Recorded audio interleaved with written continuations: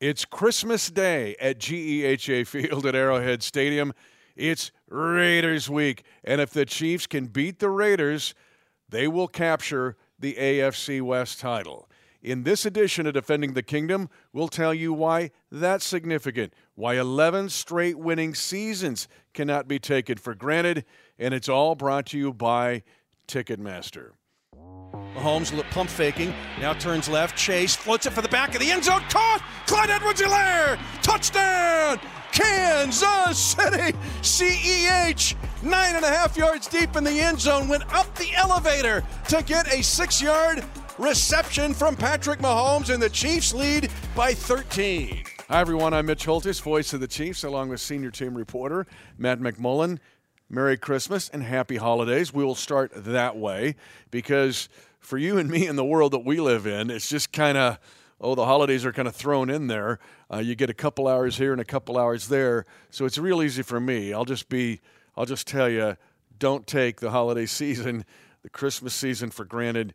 But it's easy to do that when you're in the tyranny of the urgent, like I mentioned on the radio play-by-play on Sunday, because you got to get to this thing to get to the next thing to get to the next thing. And you're going, man, I miss the holidays. Don't want to do that. The funny thing, though, is guys like you and me love this because I went to the dentist yesterday, and my dental hygienist was like apologizing to me, saying, it's too bad you have to work on Christmas. I'm like, I don't care. I get to go to GEHA Field at Arrowhead, watch the Chiefs play on Christmas against the Raiders with a chance to lock up the division. Like, I think there's no better Christmas present than that. And my family gets to come to the game. It'll be great. At least we're at home, right? Like, if we had to travel on Christmas Eve and play on Christmas somewhere else, that would be a real bummer. But to have a home game at noon on Christmas honestly feels kind of right. I don't know. I'm fired up about it. It does feel right. And you're right. Being on the road or either Christmas Eve or Christmas Day, which I've done many times, is not quite the same.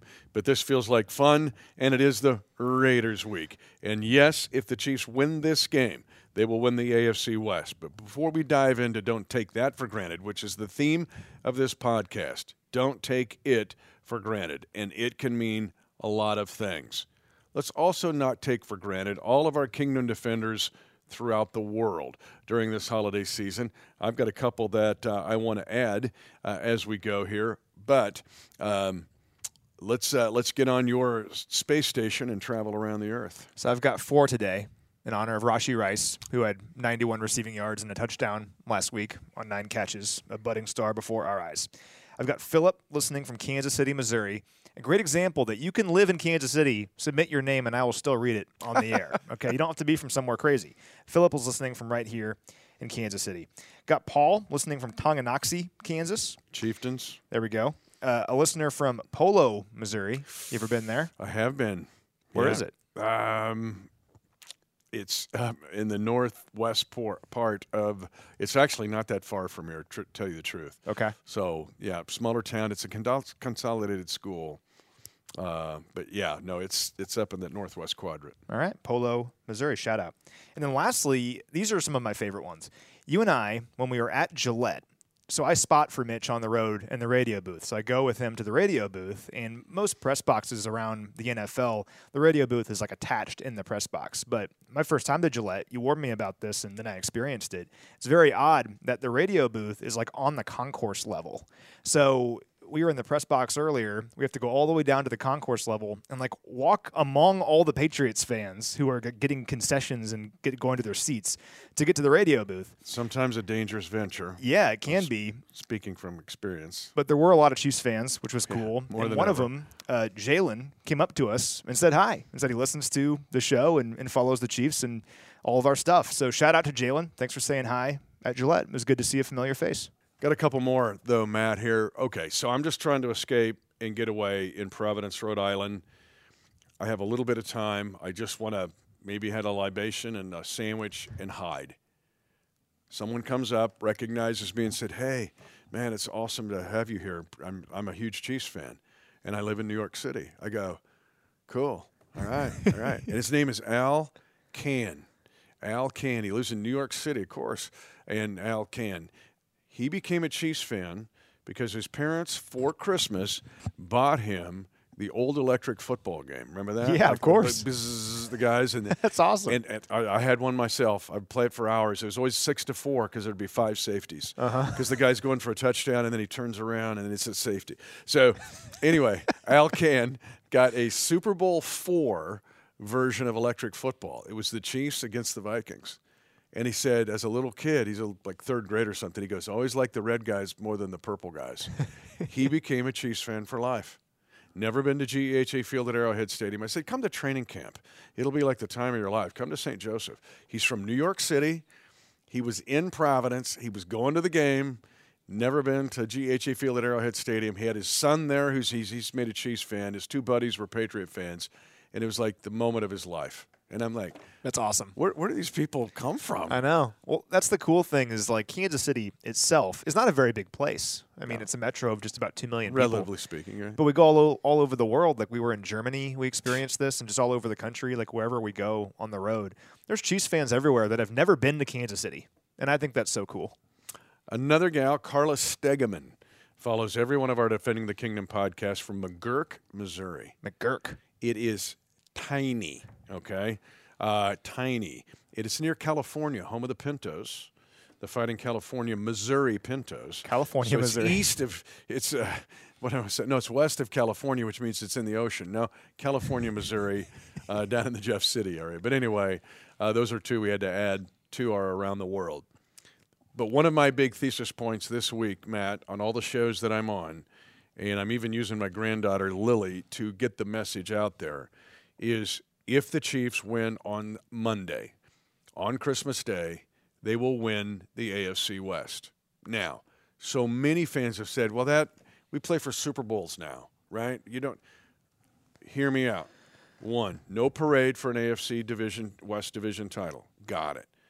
It's more than a hat and T-shirt game, though, because 2 things. 1, if the Chiefs win the division and win this Monday, that does it, seals it.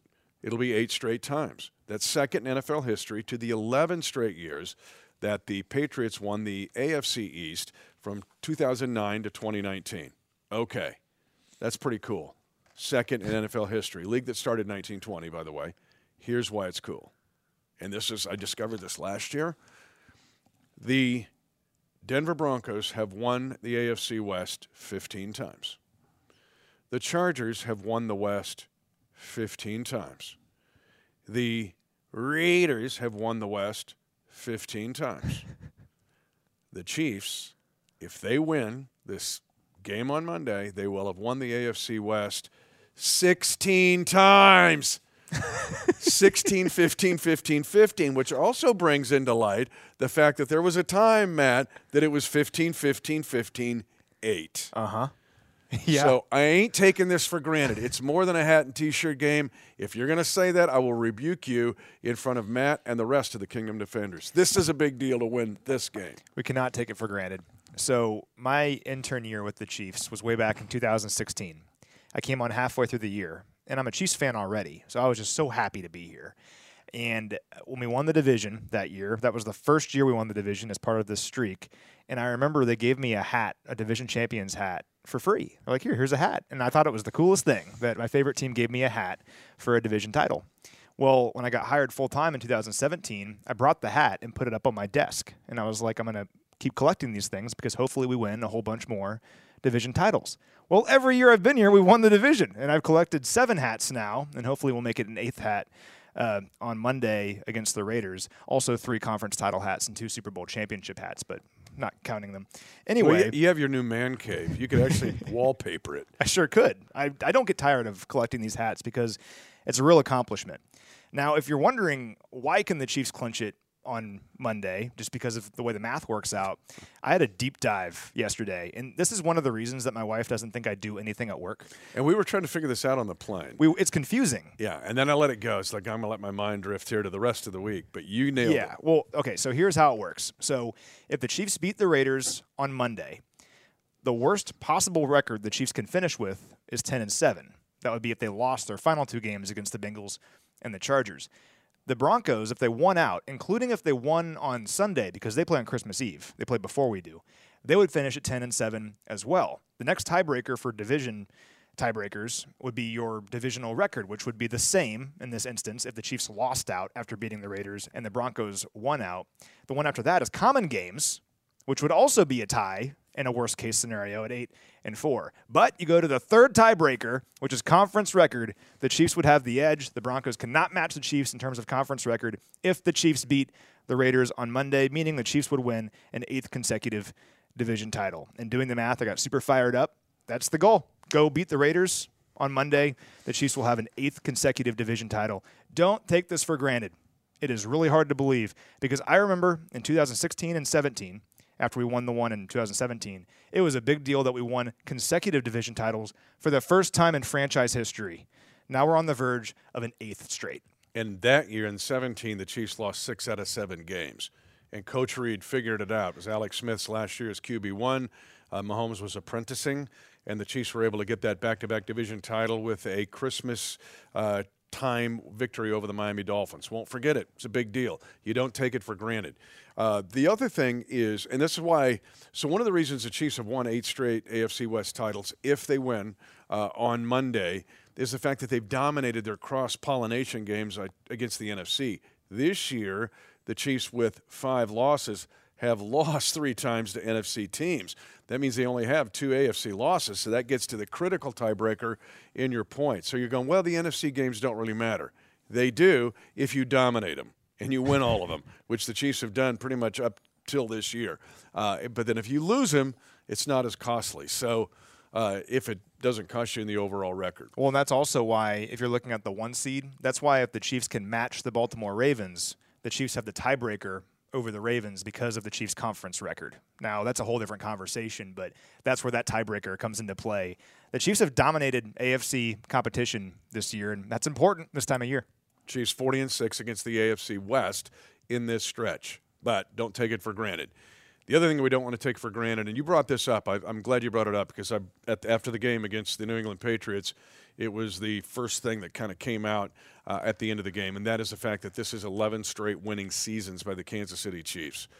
And in my 19 previous years prior to this, there were 9 winning seasons and 10 non-winning seasons. So it puts that in perspective. But when you look at it, and you've done a deep dive into this, historically in the league, it really seems impactful that the Chiefs have won 11 straight years. When you think about the great runs in NFL history of franchises, they might win like a whole bunch of games, but a lot of them have like 1 year in there where they go 7-9 or even 8-8 or 6-10 or just had a year that wasn't very good and then they rip off 8 more winning seasons after that. But a lot of these franchises during great runs in their team's history have like 1 or 2 down years.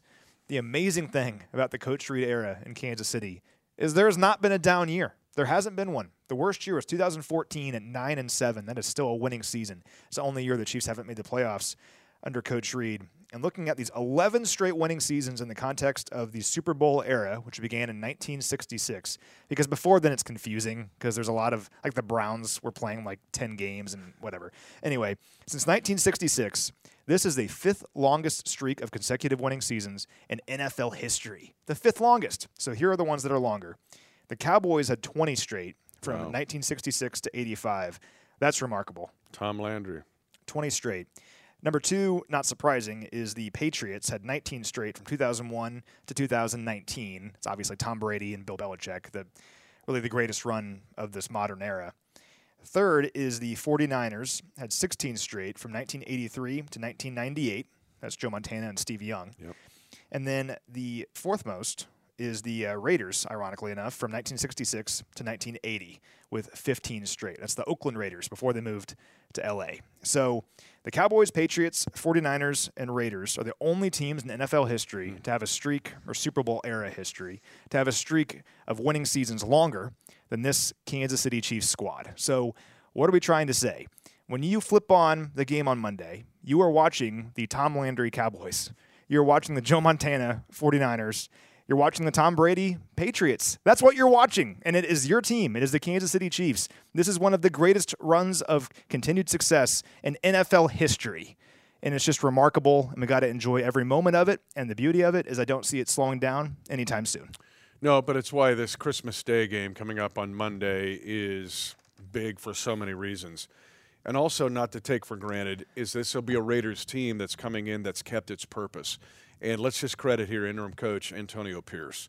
He's done an amazing job. First of all, how many teams would get beat 3-0 in December and come back and put 63 points on a division opponent and basically get the coach and general manager fired the next day of the 63 they put on the board against the Chargers?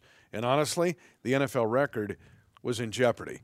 If they kept the foot on the foot feet, they were going to get the 77 points, and they would have set the all-time record. That's who's coming in for this game on Monday on Christmas Day. Antonio Pierce is to be credited for keeping the boat in the water with the Raiders. Those 2 games for the Raiders, which are their 2 games since they played us because they had the bye week after us, that's why the NFL is the greatest, because you never know what's going to happen. I mean, the Raiders score 0 points and lose 3-0 to the Vikings out of their bye week. But then the week after that, they score the most points in team history with 63, and they win by 42. Here's the really odd thing about that game.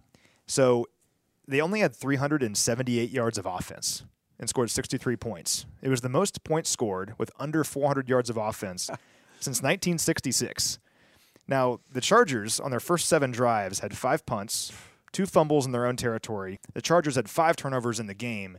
The Raiders should be applauded for taking advantage of all those miscues by the Chargers. I mean, the Chargers did not play well, and that's why the head coach got fired, and that's why the GM got fired, and that's why they lost by 42 points. But the Raiders were not marching down the field the entire game. It was a lot of Charger mistakes, and the Raiders took advantage of them. Against this Raiders squad that is still mathematically alive in the playoff hunt, it goes to show you can't make mistakes against them. If you make mistakes against good teams in the NFL, they'll make you pay for it. And the Chargers made a lot of mistakes against the Raiders, and the Raiders were surgically efficient in making sure they paid for them. Another little piece of history in that game. Do you realize 8 different Raiders scored? 8 different guys. And Jacoby Myers threw a touchdown. So 8 different dudes scored. That hasn't happened since 1950, and that's only because you can't find the records. It goes the same thing. Like the 2 benchmarks are like the merger, Super Bowl era, and then 1950. Like what happened before 1950? We don't know. I don't know, but there wasn't any team that had 8 different guys score, but the Raiders did it against the Chargers. Now, defensively is where this team gets your attention, and especially Max Crosby. Max Crosby is an amazing dude.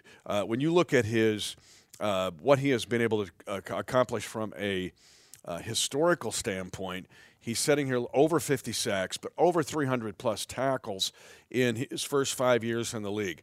Only a few guys have been able to do that. Khalil Mack is one. DeMarcus Ware is one. But Max Crosby, here's the other amazing stat with him.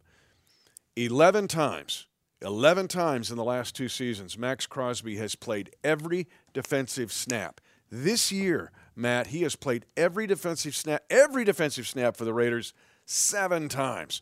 That's crazy. When you think about guys rotating in and out, I mean, the Boses and our guys will come in and out. Crosby plays every defensive snap, and he plays it like it's the last snap you'll ever play. Kudos here to the much-tattooed, cigar-smoking on the set of Thursday Night Football, Max Crosby. He is a unique dude. Yeah, he's remarkable. 75 pressures this year. That's 5th most in the NFL. And the thing that's really, really impressive about him, a lot of premier edge rushers in the NFL are that. They are edge rushers. That's all they're really concerned with.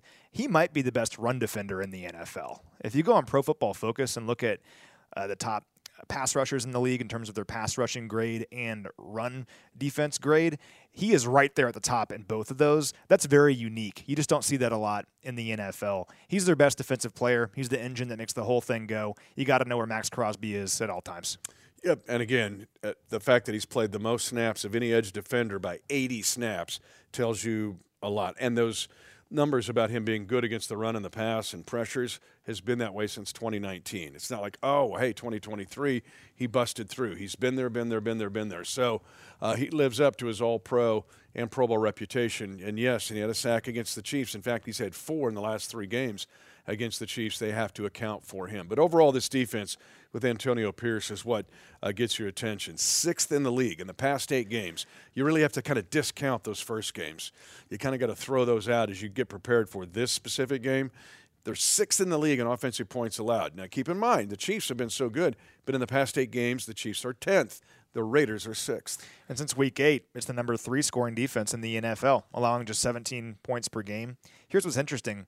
They're middle of the pack in a lot of specific defensive categories, even in that span, but they're really good in the red zone. They're only allowing touchdowns in the red zone since week 8 at a 47% clip. That's 6th best in the NFL. So they're letting teams move on them a little bit, but then when they get to the red zone, forcing them to settle for field goals and keeping this Raiders offense in the game.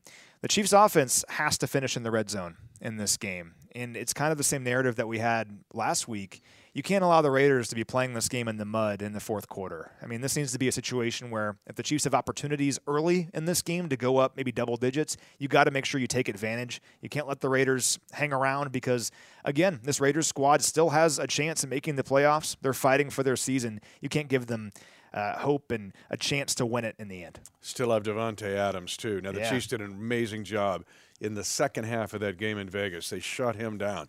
Hard to do. But in the first half, he was all over the place. And you mentioned Jacoby Myers, who's having a sneaky year as a passer, runner, and as a pass catcher for the Raiders. And then Michael Mayer's starting to kind of crank up, too, the baby Gronk guy that they got as a rookie out of Notre Dame. But let's close out this way. Another thing not to take for granted. You mentioned the Chiefs have to win in the red zone in this game and get touchdowns and not field goals. There were a couple significant things that I took out of the Patriot game that made me hopeful for this game against the Raiders. And one was the play of Rashee Rice. Not necessarily getting the record of 7 rookie touchdowns, which was a Chiefs record. It was the tough catches he made at the time in which he made them. There are 3 that come to mind. And you and I are kind of on the same wavelength with this. 2 were chain movers when they needed to move the chains. He had to contort his body on those 2 plays. The throw wasn't right at his number 4 and, hey, I can just catch it. Pat put him away from the defender, and he had to kind of dive and go low to get one, and the other one he had to twist his body to get it. First down, and both came at critical times. The third one was a third down conversion after the Justin Watson 31-yard pass. That became a Patrick-friendly play. And the fact that he runs his route, but when you watch the video, at the last 1/8 of the play, he's adjusting to find the void in the zone and gets in the vision of Pat for a big 20-plus play. Those 3 plays were significant and hopefully not take it for granted, and that can carry over to the Raiders game because that also could mean a red zone touchdown. That last one that you're referencing, which helped set up the Jerick McKinnon touchdown at the end of the first half, looked eerily similar to his drop against the Broncos early in the season in the game that the Chiefs lost in Denver. At about the same point of the game. About the same point in the game, same kind of momentum-shifting play, same part of the field, and I think that shows the growth of a young receiver, that he dropped it in the Broncos game. It's a bummer. You got to move on and learn from it. And in a very similar situation, at the same spot on the field, where his quarterback really needed him to make a play, he caught it, tucked it, and got upfield, led to a touchdown. And what's funny about the Patriots game is the Patriots were up 10-7. Then the Chiefs marched down the field before the end of the first half, scored, and that Rashee play was right in the middle of that to set up McKinnon's touchdown. That was part of a run of 17 unanswered points for the Chiefs, while the Patriots ran just 2 offensive plays. So that shows that this Chiefs team can really get going when things are going well and when they're executing. And that play by Rashee was a great example of execution. Everything was right there. There weren't any mistakes. They executed it perfectly, and we saw the results. Again, chain moving, being Patrick-friendly, and hopefully this week a catch like he had a week before where he had the red zone touchdown catch and a tight window throw. Those are huge. All right, we'll close out this way. The other thing not to take for granted is what a full linebacker room means. This game was only the 5th time that the Chiefs had both Drew Tranquill and Nick Bolton on the field at the same time. Prior to that, it was only weeks 1, 2, 4, and 6 because one or the other was out and missed. What we saw in the New England game, and we saw the Willie Gay Jr. interception. Leo Chenal's having an awesome year and not getting enough talk about him. Also on special teams, he leads the team in special teams tackles. But when the full linebacker room is there, it allows the scientist and the chemist, Steve Spagnuolo, to mix the chemicals. And he's got everybody to work with. The last sack, go watch the video of the last sack. Nick Bolton and Drew Tranquill are out there at the same time. And we see how lightning fast Drew Tranquill is on a sack or a delayed blitz. for a sack, which everybody does to us all the time on Patrick. When Tranquil does it, it's absolutely lethal. With a full linebacker room, this Kansas City Chiefs team is very different. Well, they're so versatile, and it goes hand in hand with Charles Omenihu as well, who's also a versatile defensive lineman. But when Spags can use these guys in so many different ways, when you can have Drew Tranquil as a coverage linebacker or as a blitzer or as a guy you can trust in the run game, I mean, a lot of players in the NFL, you can't trust them to do everything. And you can trust Nick Bolton to do just about everything. You can trust Drew Tranquil to do just about everything. We know Willie Gay is one of the most athletic linebackers in the NFL. Leo Chanel, like you said, having a great season. And even Jack Cochran, who I think did a really admirable job filling in for both Tranquil and Bolton in the Packer game. So we're lucky to have this group of linebackers. This is the number 3 scoring defense in the NFL for a lot of reasons, but that middle of this defense, that linebacker core, maybe the best linebacker core we've had in a very long time here in Kansas City, is a big reason why. I'm glad you brought up Charles Omenihu because such an impactful player. And he's also, much like Max Crosby that we talked about, not saying he's Crosby, not saying he's not. He'll also play the run. He does not rush the passer at the sacrifice of the run. And an opportunity to talk to Charles Omenihu is always a good day. Yeah, just a good player. A guy that came in here kind of mid-season, but has 4.5 sacks, 8 quarterback hits, a forced fumble, 23 pressures this year, and 16 pressures in his last 4 games. He's a guy that's helping us win. And as Mitch said, we had a chance to catch up with Charles earlier this week. Christmas came early to the Chiefs' kingdom. It was springtime, and the Chiefs signed Charles Omenihu, who's with us now. Matt will attest. The first thing I did was go back and watch the Houston game of 2019. You had a 17-yard game-changing sack. Yeah. Do you remember that play? I do. So you guys were backed up, and it was going into halftime. And we had our, dime package in the game. I was throwing in there, a shade and play action. And I just kind of played the play action right quick. And I felt this offset. And I just I think I snatched a rip. And then I seen Pat with the ball kind of caught back, and I just tomahawk chopped his arm. Ball came out. I'm like, brother, ball out, fumble. I think Bernard McKinney, 55, our middle linebacker, he recovered it, and I just was elated, ecstatic. The whole stadium was quiet, and I just yeah, this feels good, man. This feels good, bro.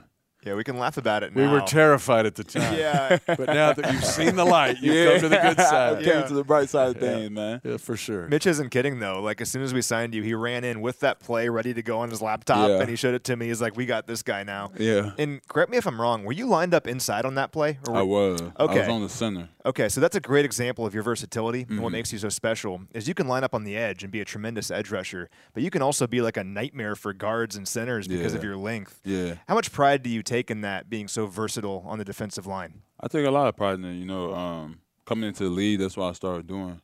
In college, I didn't do it as much, but then when I got drafted, my role was kind of rush inside, rush on the center, rush on the guard, and I took pride in a lot in it because, I just wanted that role to be something that I could excel in and make my way in the league.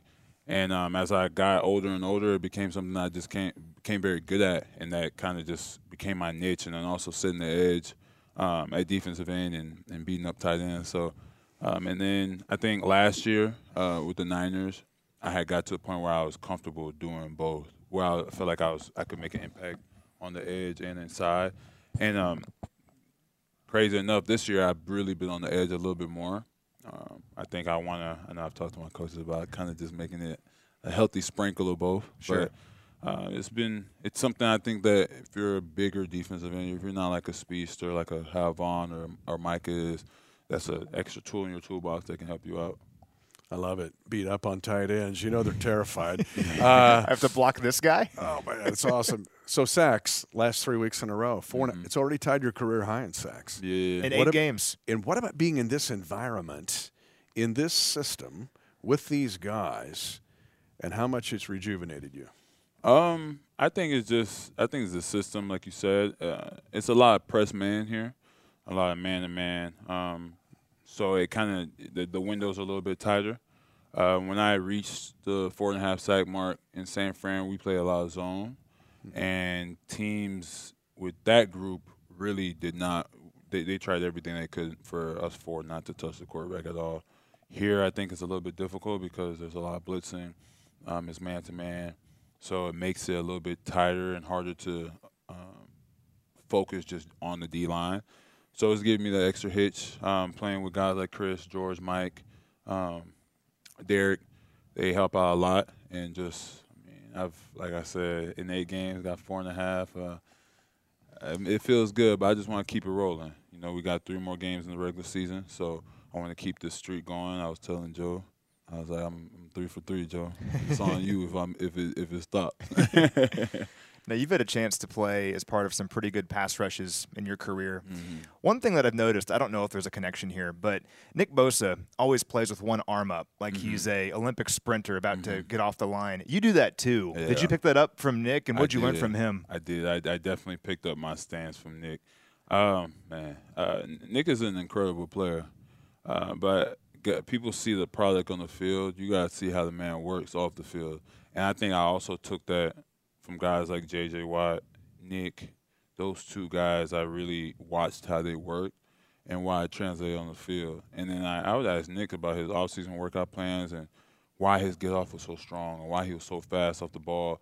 The stance is more than just having my arm back. It's you put a lot of pressure on your front hand, a lot of weight on your feet.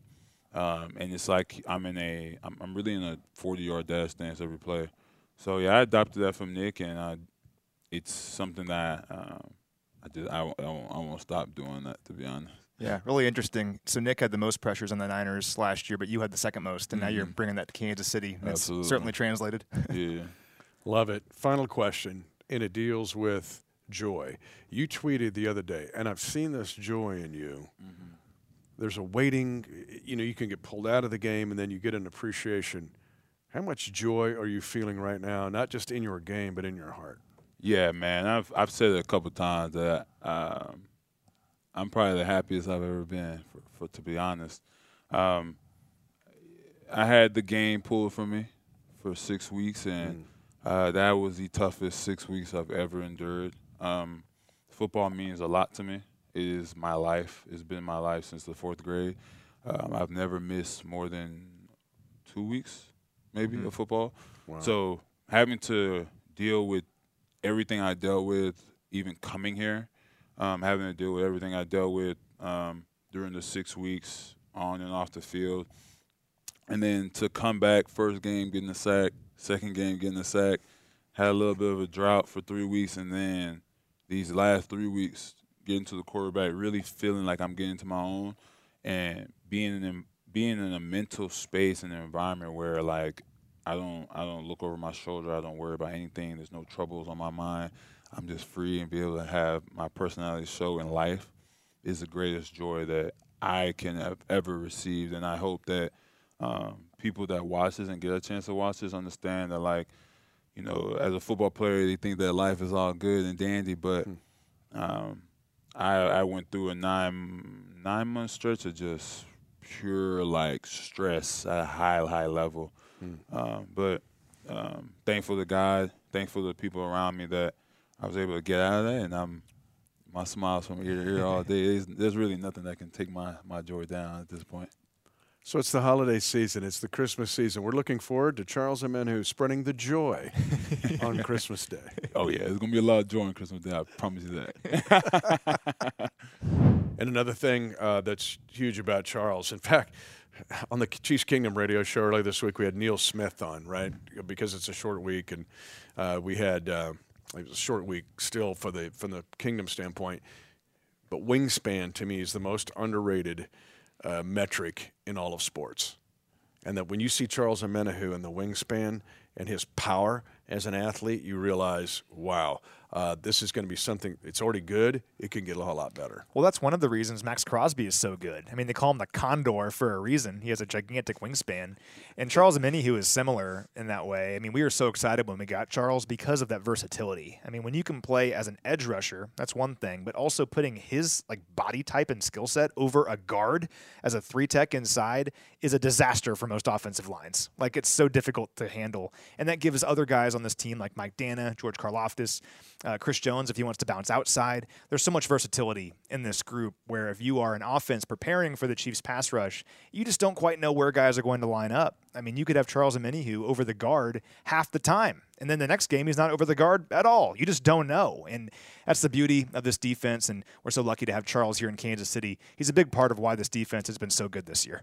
Christmas Day game against the Raiders. Historic if the Chiefs can win the AFC West and win this game. Also a streak of 11 straight winning seasons. A guy like Charles Omenihu, a full linebacker room. Rashee Rice catching third downs and extending drives. But mostly friends, family. During this holiday season, for all of those reasons, let's not take it for granted.